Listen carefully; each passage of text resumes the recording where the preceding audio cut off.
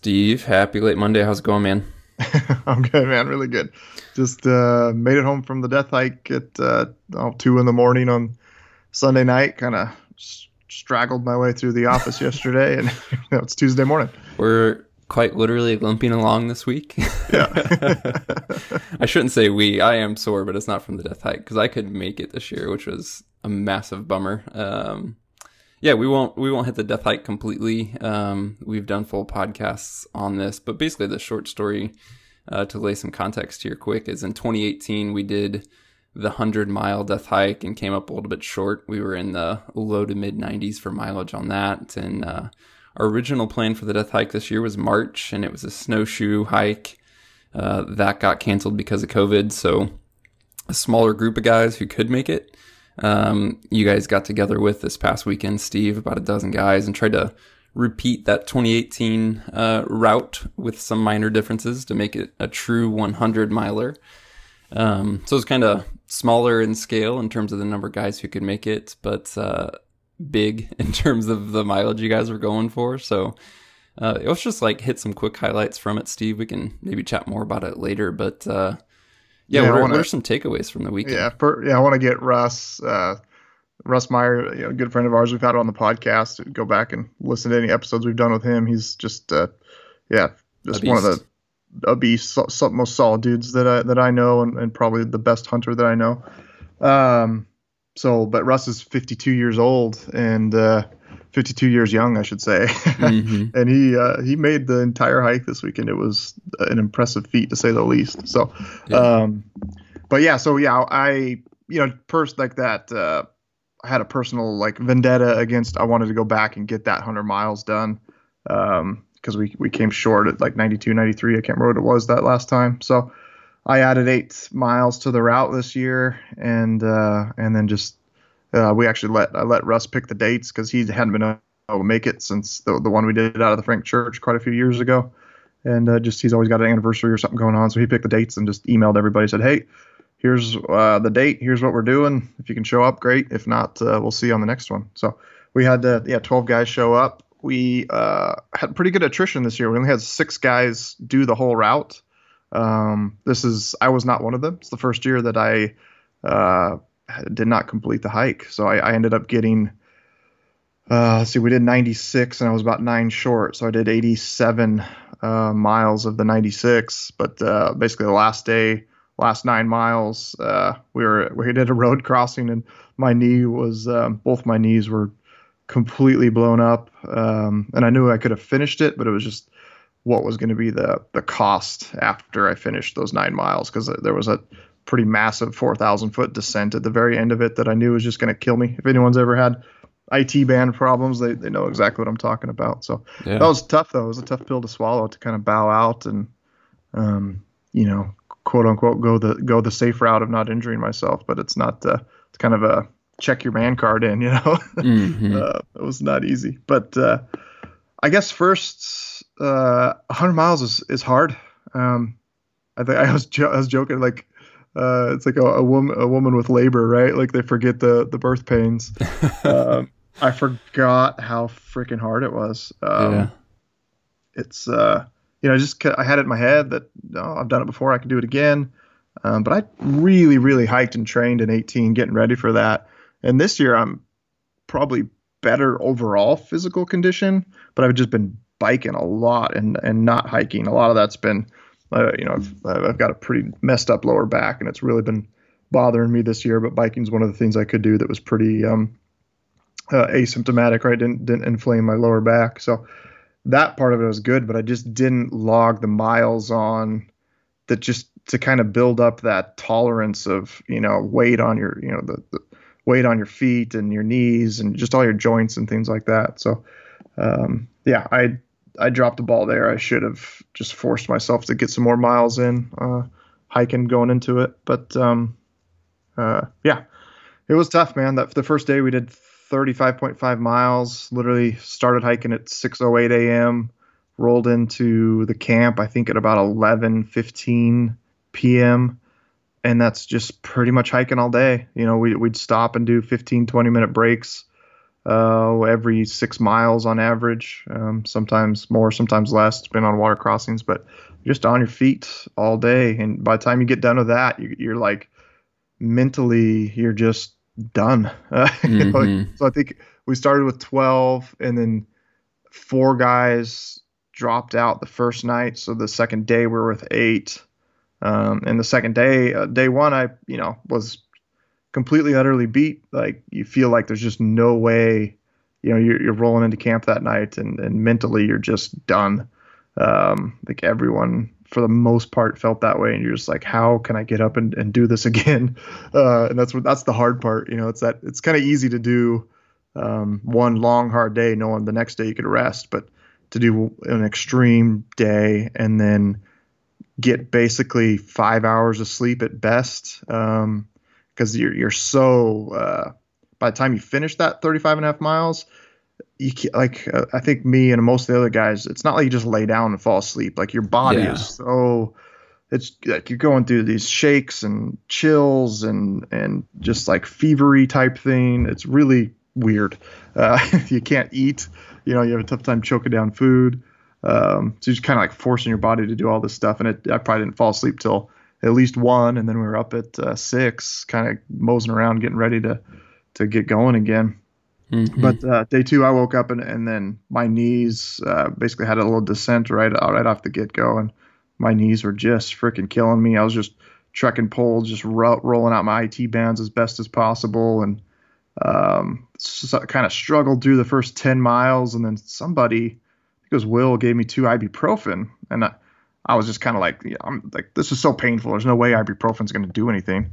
And sure enough, dude, after about 30 minutes of taking those, the pain went from like a 9 down to a 4 or 5, and it was quite tolerable. So made it through the rest of that day, just kind of popping Advil every 4 hours, kind of kept the symptoms at bay. And then at the very end, we got to this summit about 9:30, and I know you can recall, it's a really brutal 3,400 foot descent that you do in it's under 2 miles. And the trail, whoever was building the trail 100 years ago must have been short of time, because they didn't add a single switch back to the thing. That is a good way to put it, man. It's like a game trail. It's just straight down the mountain, and you're on like kind of baseball sized rocks. Yeah. It's rough, man. And my basically the Advil had worn off, and I didn't have any more. And I think all day long, maybe the Advil was kind of dulling the pain and kind of hiding the symptoms, right? Like they were still there, but it was just kind of, I couldn't feel it. So that when that wore off, dude, I was like about as close to tears as you could be, what it felt like, right? Like coming down that mountain. And then I was with Russ, and he was done. Like he got to that summit, and we had to drop down, and he was just done. And we'll get him on the podcast, I think, and talk hunting and recap the hike a little bit too, because at 52 years young, he completed that entire thing, which is quite an impressive feat. But it wasn't. That took some serious mental toughness to do that, which was very, very impressive. So yeah. Other than that, I guess overall picture, beside it just being really hard, is, I've done it already, so that the diet part of it I had pretty good. I did TMI, but basically I was like the whole day 2, I was joking that I must have got Giardia, dude, because I was like every oh man, yeah, there's mid part of the day where it was like, yeah, every 30 minutes I was having to drop off the side of the trail. And do you think that was something you ate, or any idea? I don't know. I can't explain it. It was rough though. I was borrowing wipes from Boschma, because I thought I had packed enough for the whole trip, and halfway through day 2 I'm running out of it. So that was a little rough. Yeah, food. I mean, other than that, I had the food pretty dialed. Like I had stuff that I could eat. Like I think we didn't mention on this podcast, but I remember telling somebody, like, imagine, just put yourself mentally where you are like so sick and nauseous that you can't imagine eating, and then just think of something that you could eat, that you right? could force yourself to eat. Something to force yourself down, because we've done the whole like really heavy protein bars that And most guys, you just get kind of that nausea. You just can't choke that thing down. So I did go with, just some really simple crap like Oreos and had some cookies, did some like oatmeal cookies that I'd brought and the Oreos and what else? Gummy bears were the staple. Mm-hmm. Of course, Black Forest, the only good ones. Dude, don't get me started. Don't get our listeners started. We'll get to that. Um, but so that was good. Had everything down good. Took care of my feet well. Did every 6 miles, swapped out socks. I Did you did run get the same footwear the whole time? Yep, yeah. I literally went and bought some Solomon speed crosses and just straight out of the box, slapped them on and went for it. I knew they'd fit and work, and I wanted all the shoes I had been wearing or had laying around were all Gore-Tex, and I wanted a non-Gore-Tex shoe. So literally on the way out of town, picked up some Solomon speed crosses, and they worked good. Everyone's feet are just so different that you just it just depends. You just got to know what works for you and what doesn't. So Russ, he was wearing some Solomons and some La Sportivas, trail running type shoes, and then his feet were toast. And the last day he slapped on, I think some Scarpa boots that are his go-to hunting boots, and he was loving them. Just felt like you're just on so many rocks that for him it was worth it just to be able to not have to worry about foot placement, just kind of like plod your way through it. So, but we had about pretty split. Half the guys were anywhere from like ultras to a couple guys had those Hoka 1-1 shoes that they had. I think that was Corey and AJ. Both of them, their feet did great, but the shoes were basically done. Like 100 miles and chunks of rubber falling off, stitching's falling apart. But that's for a lightweight shoe, that's 100 miles is a lot of freaking mileage on them. So. And then a few other guys wearing some more leather boots. Just depend on the person what they used and what worked for them, what didn't. We didn't have near the foot issues we had in 18 though. Nobody was completely covered in blisters or anything like that. I'd say overall is pretty good success there. So yeah, but I ended up I had built the route for 100 miles. Day one was so rough that going into day two, day one was rougher than we did, a mile and a half less. We had 37 and 18 and 35.5 this year.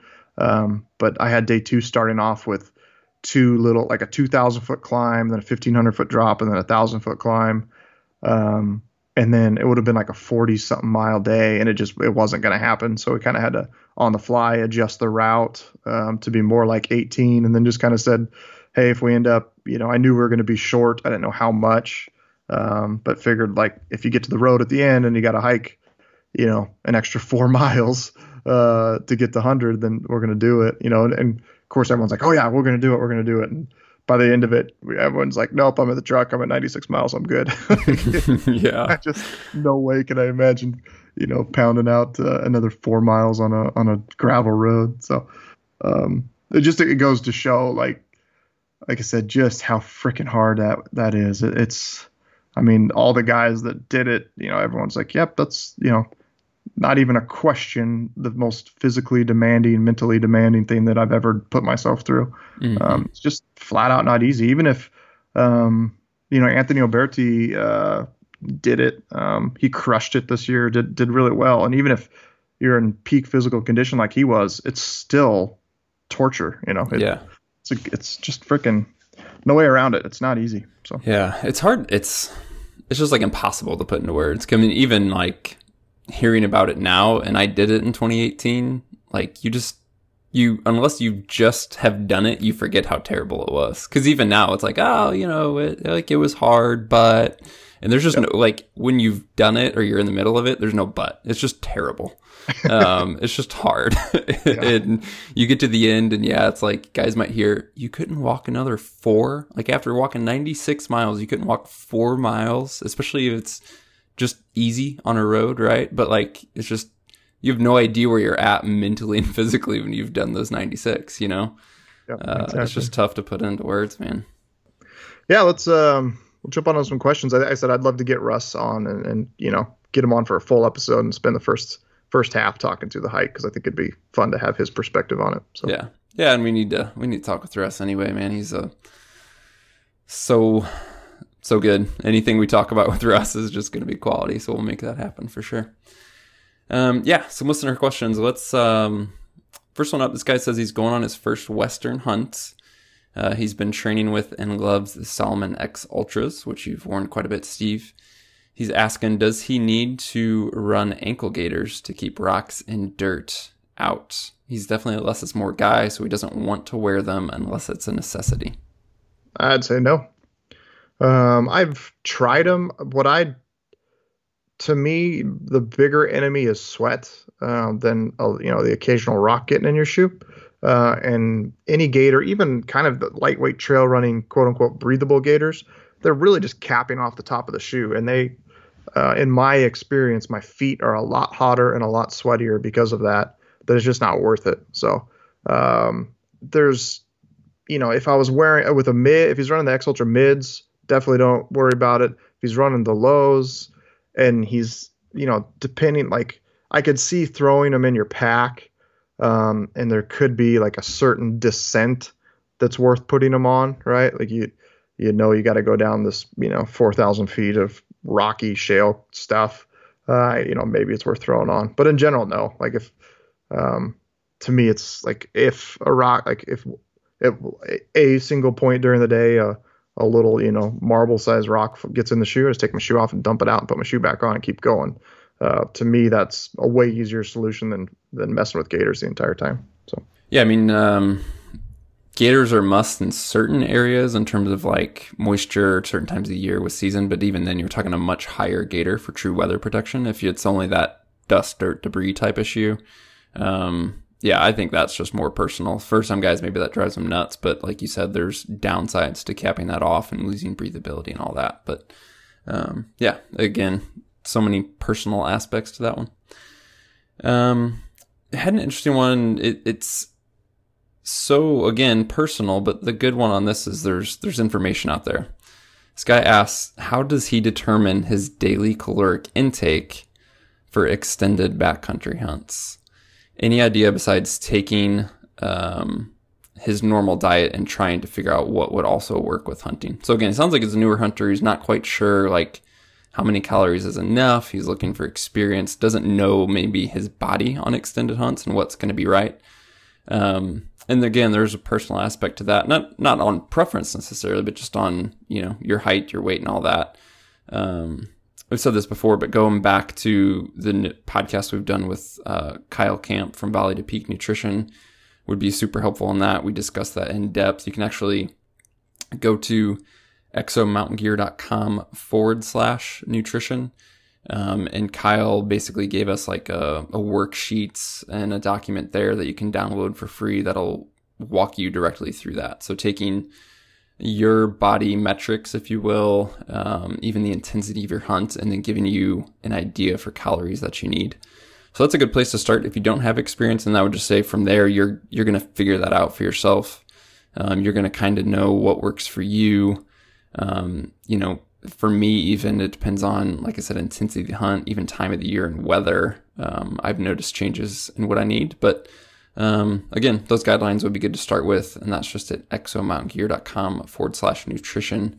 You can get that guide and that previous podcast there.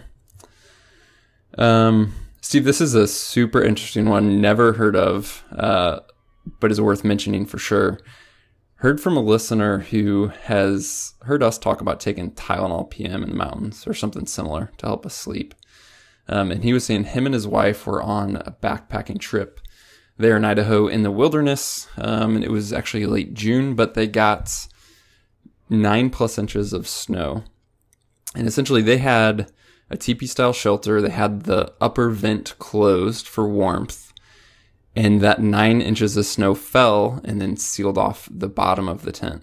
So they were essentially asleep in a fully sealed, non-vented tent and woke up around 2 a.m. He said suffocating and completely just out of it. They knew something was wrong, but they were so mentally and physically disoriented, they couldn't quite figure it out at first. And they basically just realized he had to open the door. They were like, we're lacking oxygen because of that tent being sealed off. Really interesting, man. I never thought of that being an issue. And obviously it takes a certain type of shelter, a certain condition and all that to happen. But he was basically saying that, be aware of taking Tylenol PM and sleeping too deep, which I think in general is, aside from personal issues, maybe not too big of a concern. But in that situation, getting snow, getting that type of right condition, that could have been bad, man. Yeah, that's crazy. I've never heard of that before. Something to be aware of, I guess. I mean, I could see if it's a small enough teepee and there's just truly no airflow. You'd think there'd be some getting through things, but if everything's fully sealed and the vent up top seals off tight, and that's interesting. And there was two of them. I don't know if I mentioned that. It was him and his wife, so that expedites it, right? You got two people breathing that. Pretty wild, man. That's a new one. Yeah. I had some feedback from a guy who listened to our Budget Gear podcast. We did that one quite a while ago. Have gotten a lot of great feedback on that. Actually, I've heard from countless people who've said they've bought essentially that exact gear from the Budget Gear and been really happy with it. So that's been cool to hear. But he was writing and basically saying, loved the Budget Gear podcast, but one thing you guys didn't cover was a backpack. I know this is a catch-22 for you guys in your business, but seriously, what would you recommend for a budget backpack? He didn't throw out a budget number, so I have no idea what number he's talking about. But if a guy has, maybe sticker shock or can't quite afford an EXO pack or, a similar pack at that level, what are your thoughts on thinking through that, Steve, on a budget pack? Man, I'd go back to what I did on my first few backpacking trips. Is I had Cabela's used to have a pretty decent pack frame that I think you could get for $100 something bucks, and then I had just a day, my day hunting pack at the time that I just strapped to that frame and kind of put my sleeping bag and tent and stuff and in the stuff sacks, strapped them to the frame, and then strapped that day pack to the top. That's probably going to be your best bet. I would modify my hunting to like hike in 3-4 miles and then hunt around camp, right? That way you could just drop that pack frame because you're just not going to want to hunt with that the entire time. It's just not going to be fantastic. It's going to be invaluable once you get heavy weight. You get your elk down and then you're coming back out. So I would go into that pack frame, drop it. It's going to be heavy, because you're basically taking 2 packs almost. But I think from any pack will work great if you hike in there and don't kill something, I mean, not necessarily work great, but be okay. Get the job done. Yeah, get the job done. You just need to carry your tent and sleeping bag around. Big deal. That's when a good quality pack pays for itself is when meat hits the ground. So that's where I think if I had a really tight budget, I'd just grab, whatever heck backpack you got laying around that you use. If you're a whitetail guy and you have a little pack that you take into the tree stand with you, have that be your kind of a essentials pack that you run around chasing elk with, where you got your jacket and food and headlamp and water filter in, and then I'd set up a base camp with that pack frame and just leave the pack frame there until you kill something. So, and I think, you could, I think Kelty makes some really good frames. I don't know what Cabela's does anymore. Last time I looked, that what I saw didn't look as the same kind of padding and design that I remember the one I had was, but it's been 15 years ago that I got that. So, I think that's probably your best bet. You're not going to want to get a $150 pack and try to pack meat with it. You got to have a pack frame. So that'd be your best budget way to get out and get a few hunts in. Yeah.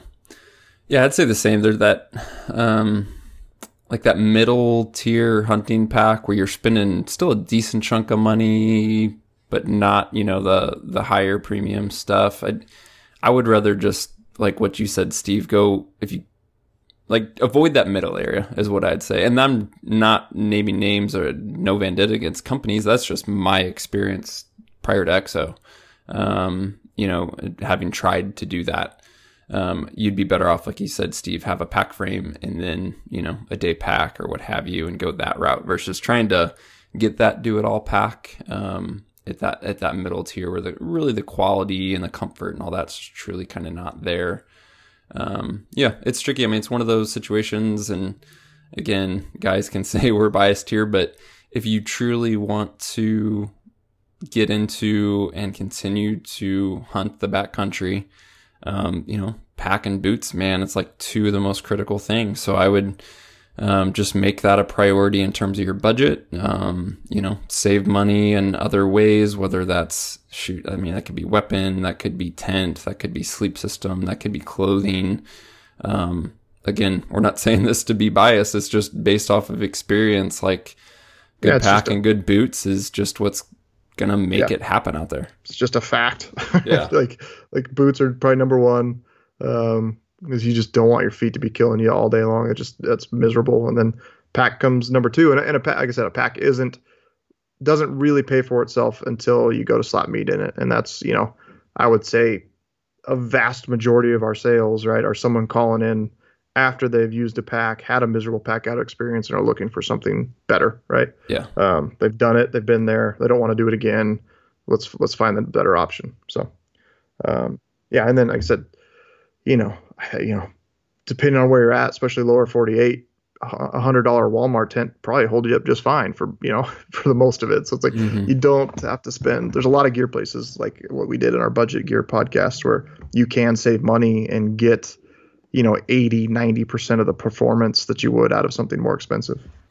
Yeah, and I mean if you're budget pack shopping, keep in mind there's used stuff out there too, right? So you can hop on, forum like Rockslide. You can, there's a Facebook group for like EXO users. It's not a group that we run, but literally people started it, and there's thousands of people in there, and you'll see used EXO packs hop up in there. So there are options. If you got a little bit of time and patience, you can look for something there as well. Yeah, kind of reminds me of when someone wants to get into mountain biking. I always tell them jump on Craigslist and find a 5-year-old used bike that's, bike's kind of unique and they lose a lot of value. 5 years down the road, they're, half to a third the price that were brand new, but it's a great way to get a quality bike and get started. So packs aren't, going to lose near that much value, but they're still, you could save a couple $100 for sure and get a used one that's, 2-3 years old. Gosh dang it, Steve. You were just like the mind reader today. I had a question about mountain biking next and you had no idea. So kudos, sir, on the transition. Actually, I had a couple questions on mountain biking. Neither of them were too super specific, but both basically had, what are your thoughts on using mountain bikes for hunting? One guy was specifically asking about fat tire bikes. I don't know that that's going to matter. He also mentioned e-bikes, but he was still considering just a traditional mountain bike.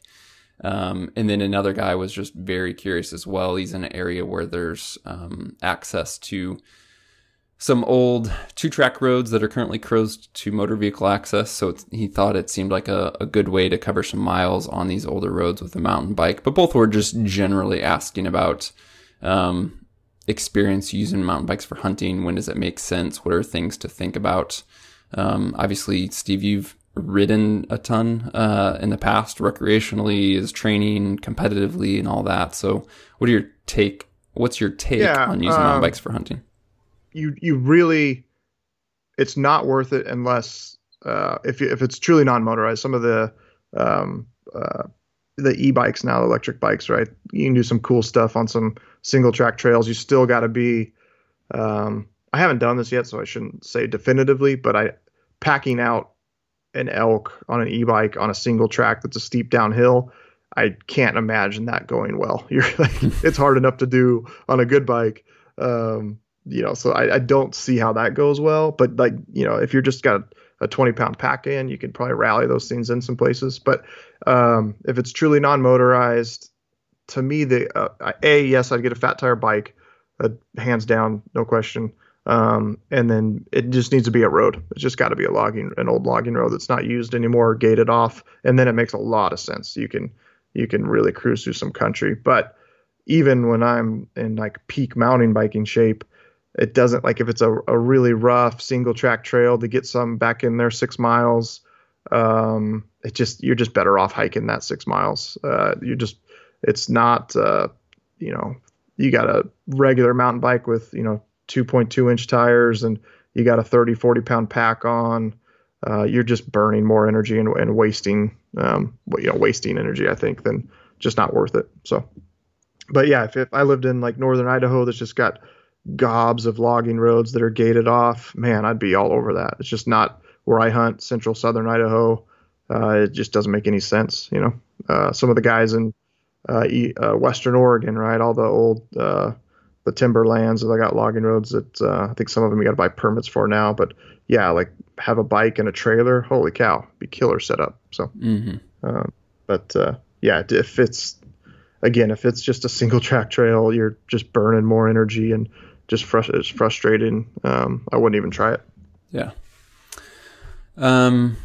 I had a question as well on going again. These are like going back in time. It never ceases to amaze me the episodes that I forgot about that still come up, right? And I feel like in general in this podcast, I've forgotten more than I've learned. And I don't mean that like in a bad way. I've learned a ton from our guests, but there's so much out there that there's just a lot I forgot about. Going back to our Building a Backcountry Rifle series, which is a whole series we did, I don't even know, Steve, probably 2016, maybe 2017. But basically this guy was asking what happened to Weatherby because he saw a recent article that I did on my rifle build, which was a Tikka. But he had gone back and listened to the older Building a Backcountry Rifle series, and we were talking about Weatherby rifles and shooting their Vanguard backcountry. So he was basically asking why the switch, and did we have any issues with the Weatherby rifles? The short answer for that for me is no. I had zero issues with a Weatherby rifle. It's a fantastic rifle. I think the Vanguard series in general from Weatherby has some great offerings. I mean, it's one of those things, and we talked about this then, that you can get a very basic Vanguard for a very affordable price. You can, get different models and specifications of Vanguards with additional features, upgraded stocks, upgraded finishes, and all that, such as we did with the Vanguard backcountry rifle. It was a fantastic rifle. The reason that I switched, and this was only after a fair amount of time with that rifle that I was happy with, is I'm left-handed, and I've always grown up shooting right-handed rifles, and so that didn't faze me really on that Vanguard. But I just got to the point where, for me, I just knew that I wanted to essentially work on a rifle that was going to be good for all kinds of hunting, last me a ton of years into the future. And I just decided that I wanted to go to a left-handed platform and have that ability to have a left-handed bolt, being a left-handed shooter for the first time. And I'm glad I did it. And Weatherby didn't have the option that I was looking for in left-handed. And so I just decided to start with an out-of-the-box Tikka. Absolutely love that rifle, even if it's stock configuration. And again, I had a recent article showing some of the upgrades I did to it with like a stock and things like that. So that's the reason for the switch. Nothing, I had zero negative experiences with that Weatherby. I know that's, still have friends shooting Weatherbys and are super happy with them. Anything to add on that one, Steve, on your experience with that rifle? I really like that rifle. Lenny has it now. That 270 that I got, killed a caribou with it. Fantastic gun. I was shooting just factory ELDX, I think 145 grain ELDX. I think that's right. Yeah, I think so. On the 270. And man, that thing, it was literally factory gun shooting sub MOA. I remember, because obviously at the time I was just like literally gone from shooting a bow for 15 years and had zero rifle experience. And I remember like shooting groups and showing it to a buddy who's a rifle guy. And he's just like, really? Like, my custom gun's barely getting those group sizes. It was shooting really, really well. And then I just ended up, Snowy Mountain Rifles kind of reached out to us, and I ended up building a Creedmoor with them. And so when I got that Creedmoor, I just gave Lenny that gun. So he had a good shooting gun. But yeah, it's a fantastic gun. I wouldn't hesitate to buy another one in a heartbeat if I was on a budget and looking at that price range. Yeah. Speaking of shooting, Steve, we did that podcast with the guys from Thunder Beast Arms about suppressors. I think that was back in November, December when that podcast aired, if you guys want to go back and check that out. But I just took possession of my suppressor finally. The ATF let me have it. Sucker. So I shot with it for the first time this weekend. Don't tell me. I don't even want to know. Yeah, so I'll just be quiet.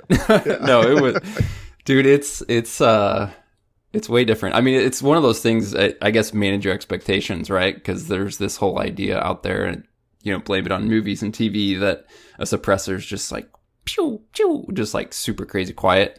It makes a massive difference for sure. It's just not, Hollywood quiet, but it amazed me was how different it just, not the sound, but just the shootability and what that recoil impulse was like is otherworldly different. But you went from no brake at all, right? Well, so I had no brake on my Tika initially, and I had shot that way for year and a half, 2 years. But then in anticipation of the suppressor, I had it rebarreled with a proof barrel. And when I did that, you can get a direct thread suppressor from Thunder Beast. I did the brake attachment option. So then I started shooting my Tika with that proof barrel with essentially the suppressor mount, which is it's like a micro brake. It's a pretty small brake. So I was shooting it braked for a bit, and that made a big difference.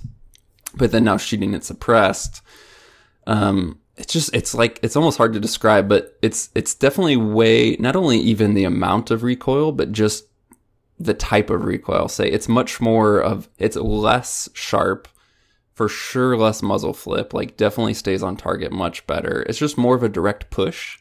And I don't want to use the word delayed, but it's just totally different. But I was super curious just to see point of impact shift, accuracy, and then really for me, one of the main things I don't want to say concerned with, but wanted to verify was just the repeatability of it. So essentially I had a zero shift of right over 2 inches with the suppressor on.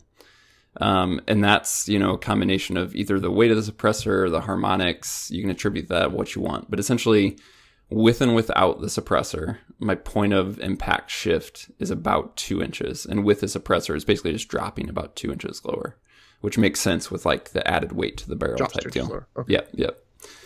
So, but then my question became, okay, so I have a shift of 2 inches. If I re-zero for my suppressor point of impact, what happens if I take the suppressor off and reinstall it? Is that repeatable? So does that same shift happen every time, right? Because I want to be able to, like, say I'm traveling, like I'm coming out to Idaho for an elk hunt in October. If I have my suppressor off for traveling and put it back on, is that zero going to be repeatable? And so I shot a group with no suppressor. I'm shooting those hammer bullets. This load I have is just like ridiculously accurate. Shot a group without the suppressor. Put the suppressor on. I shot a group to see what changed in accuracy as well as point of impact. Accuracy was still phenomenal. Point of impact, like I said, was about 2 inches lower. And then I wanted to shoot a group taking the suppressor completely on and off between every shot. So took it off, put it back on, shoot. Took it off completely, let the barrel sit and everything, cool for a bit. Put the suppressor back on, shoot. Repeat that. And it was 100% repeatable. I mean, I literally had all of my shots touching, and that's with completely removing the suppressor and reinstalling it between every shot. So, dude, super impressed so far. It's crazy fun to shoot, man. The recoil impulse is way different, much easier to stay on target. And like I said, I was just hoping and relieved and happy to see that is just super repeatable. And that's one of the reasons, to be honest with you, that just from the research that I had done of why I wanted to go with Thunder Beast. And we had reached out to them to get them on the podcast, but I had done the research before then to go, what type of suppressor would I be interested in? And then let's, see if we can talk with those guys. And that's what we did. So nice. You went with the 7, right? Yeah. So I have the 7-inch. I think you got the 5-inch, right? Yep.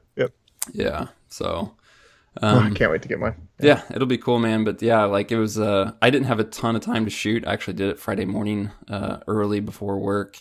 So I'm excited to do more with it in the future for sure. But like just first impressions, results in accuracy and repeatability and all that was fantastic. That is killer. Well, guys, that's a wrap on this one. If you got any questions for us anytime, just let us know. Shoot us an email to podcast@exomountaingear.com. If you haven't yet, hit that subscribe button. We got a full episode coming tomorrow being Wednesday, with Robbie Denning on our Mule Deer series. That's actually wrapping up this week. We got some other bonus episodes for that series coming this week. So a lot to come. Lots to come in the future as we get close to preseason. Some great stuff coming. So appreciate you guys as always for tuning in. And again, if you have anything for us, just send us an email to podcast@exomountaingear.com.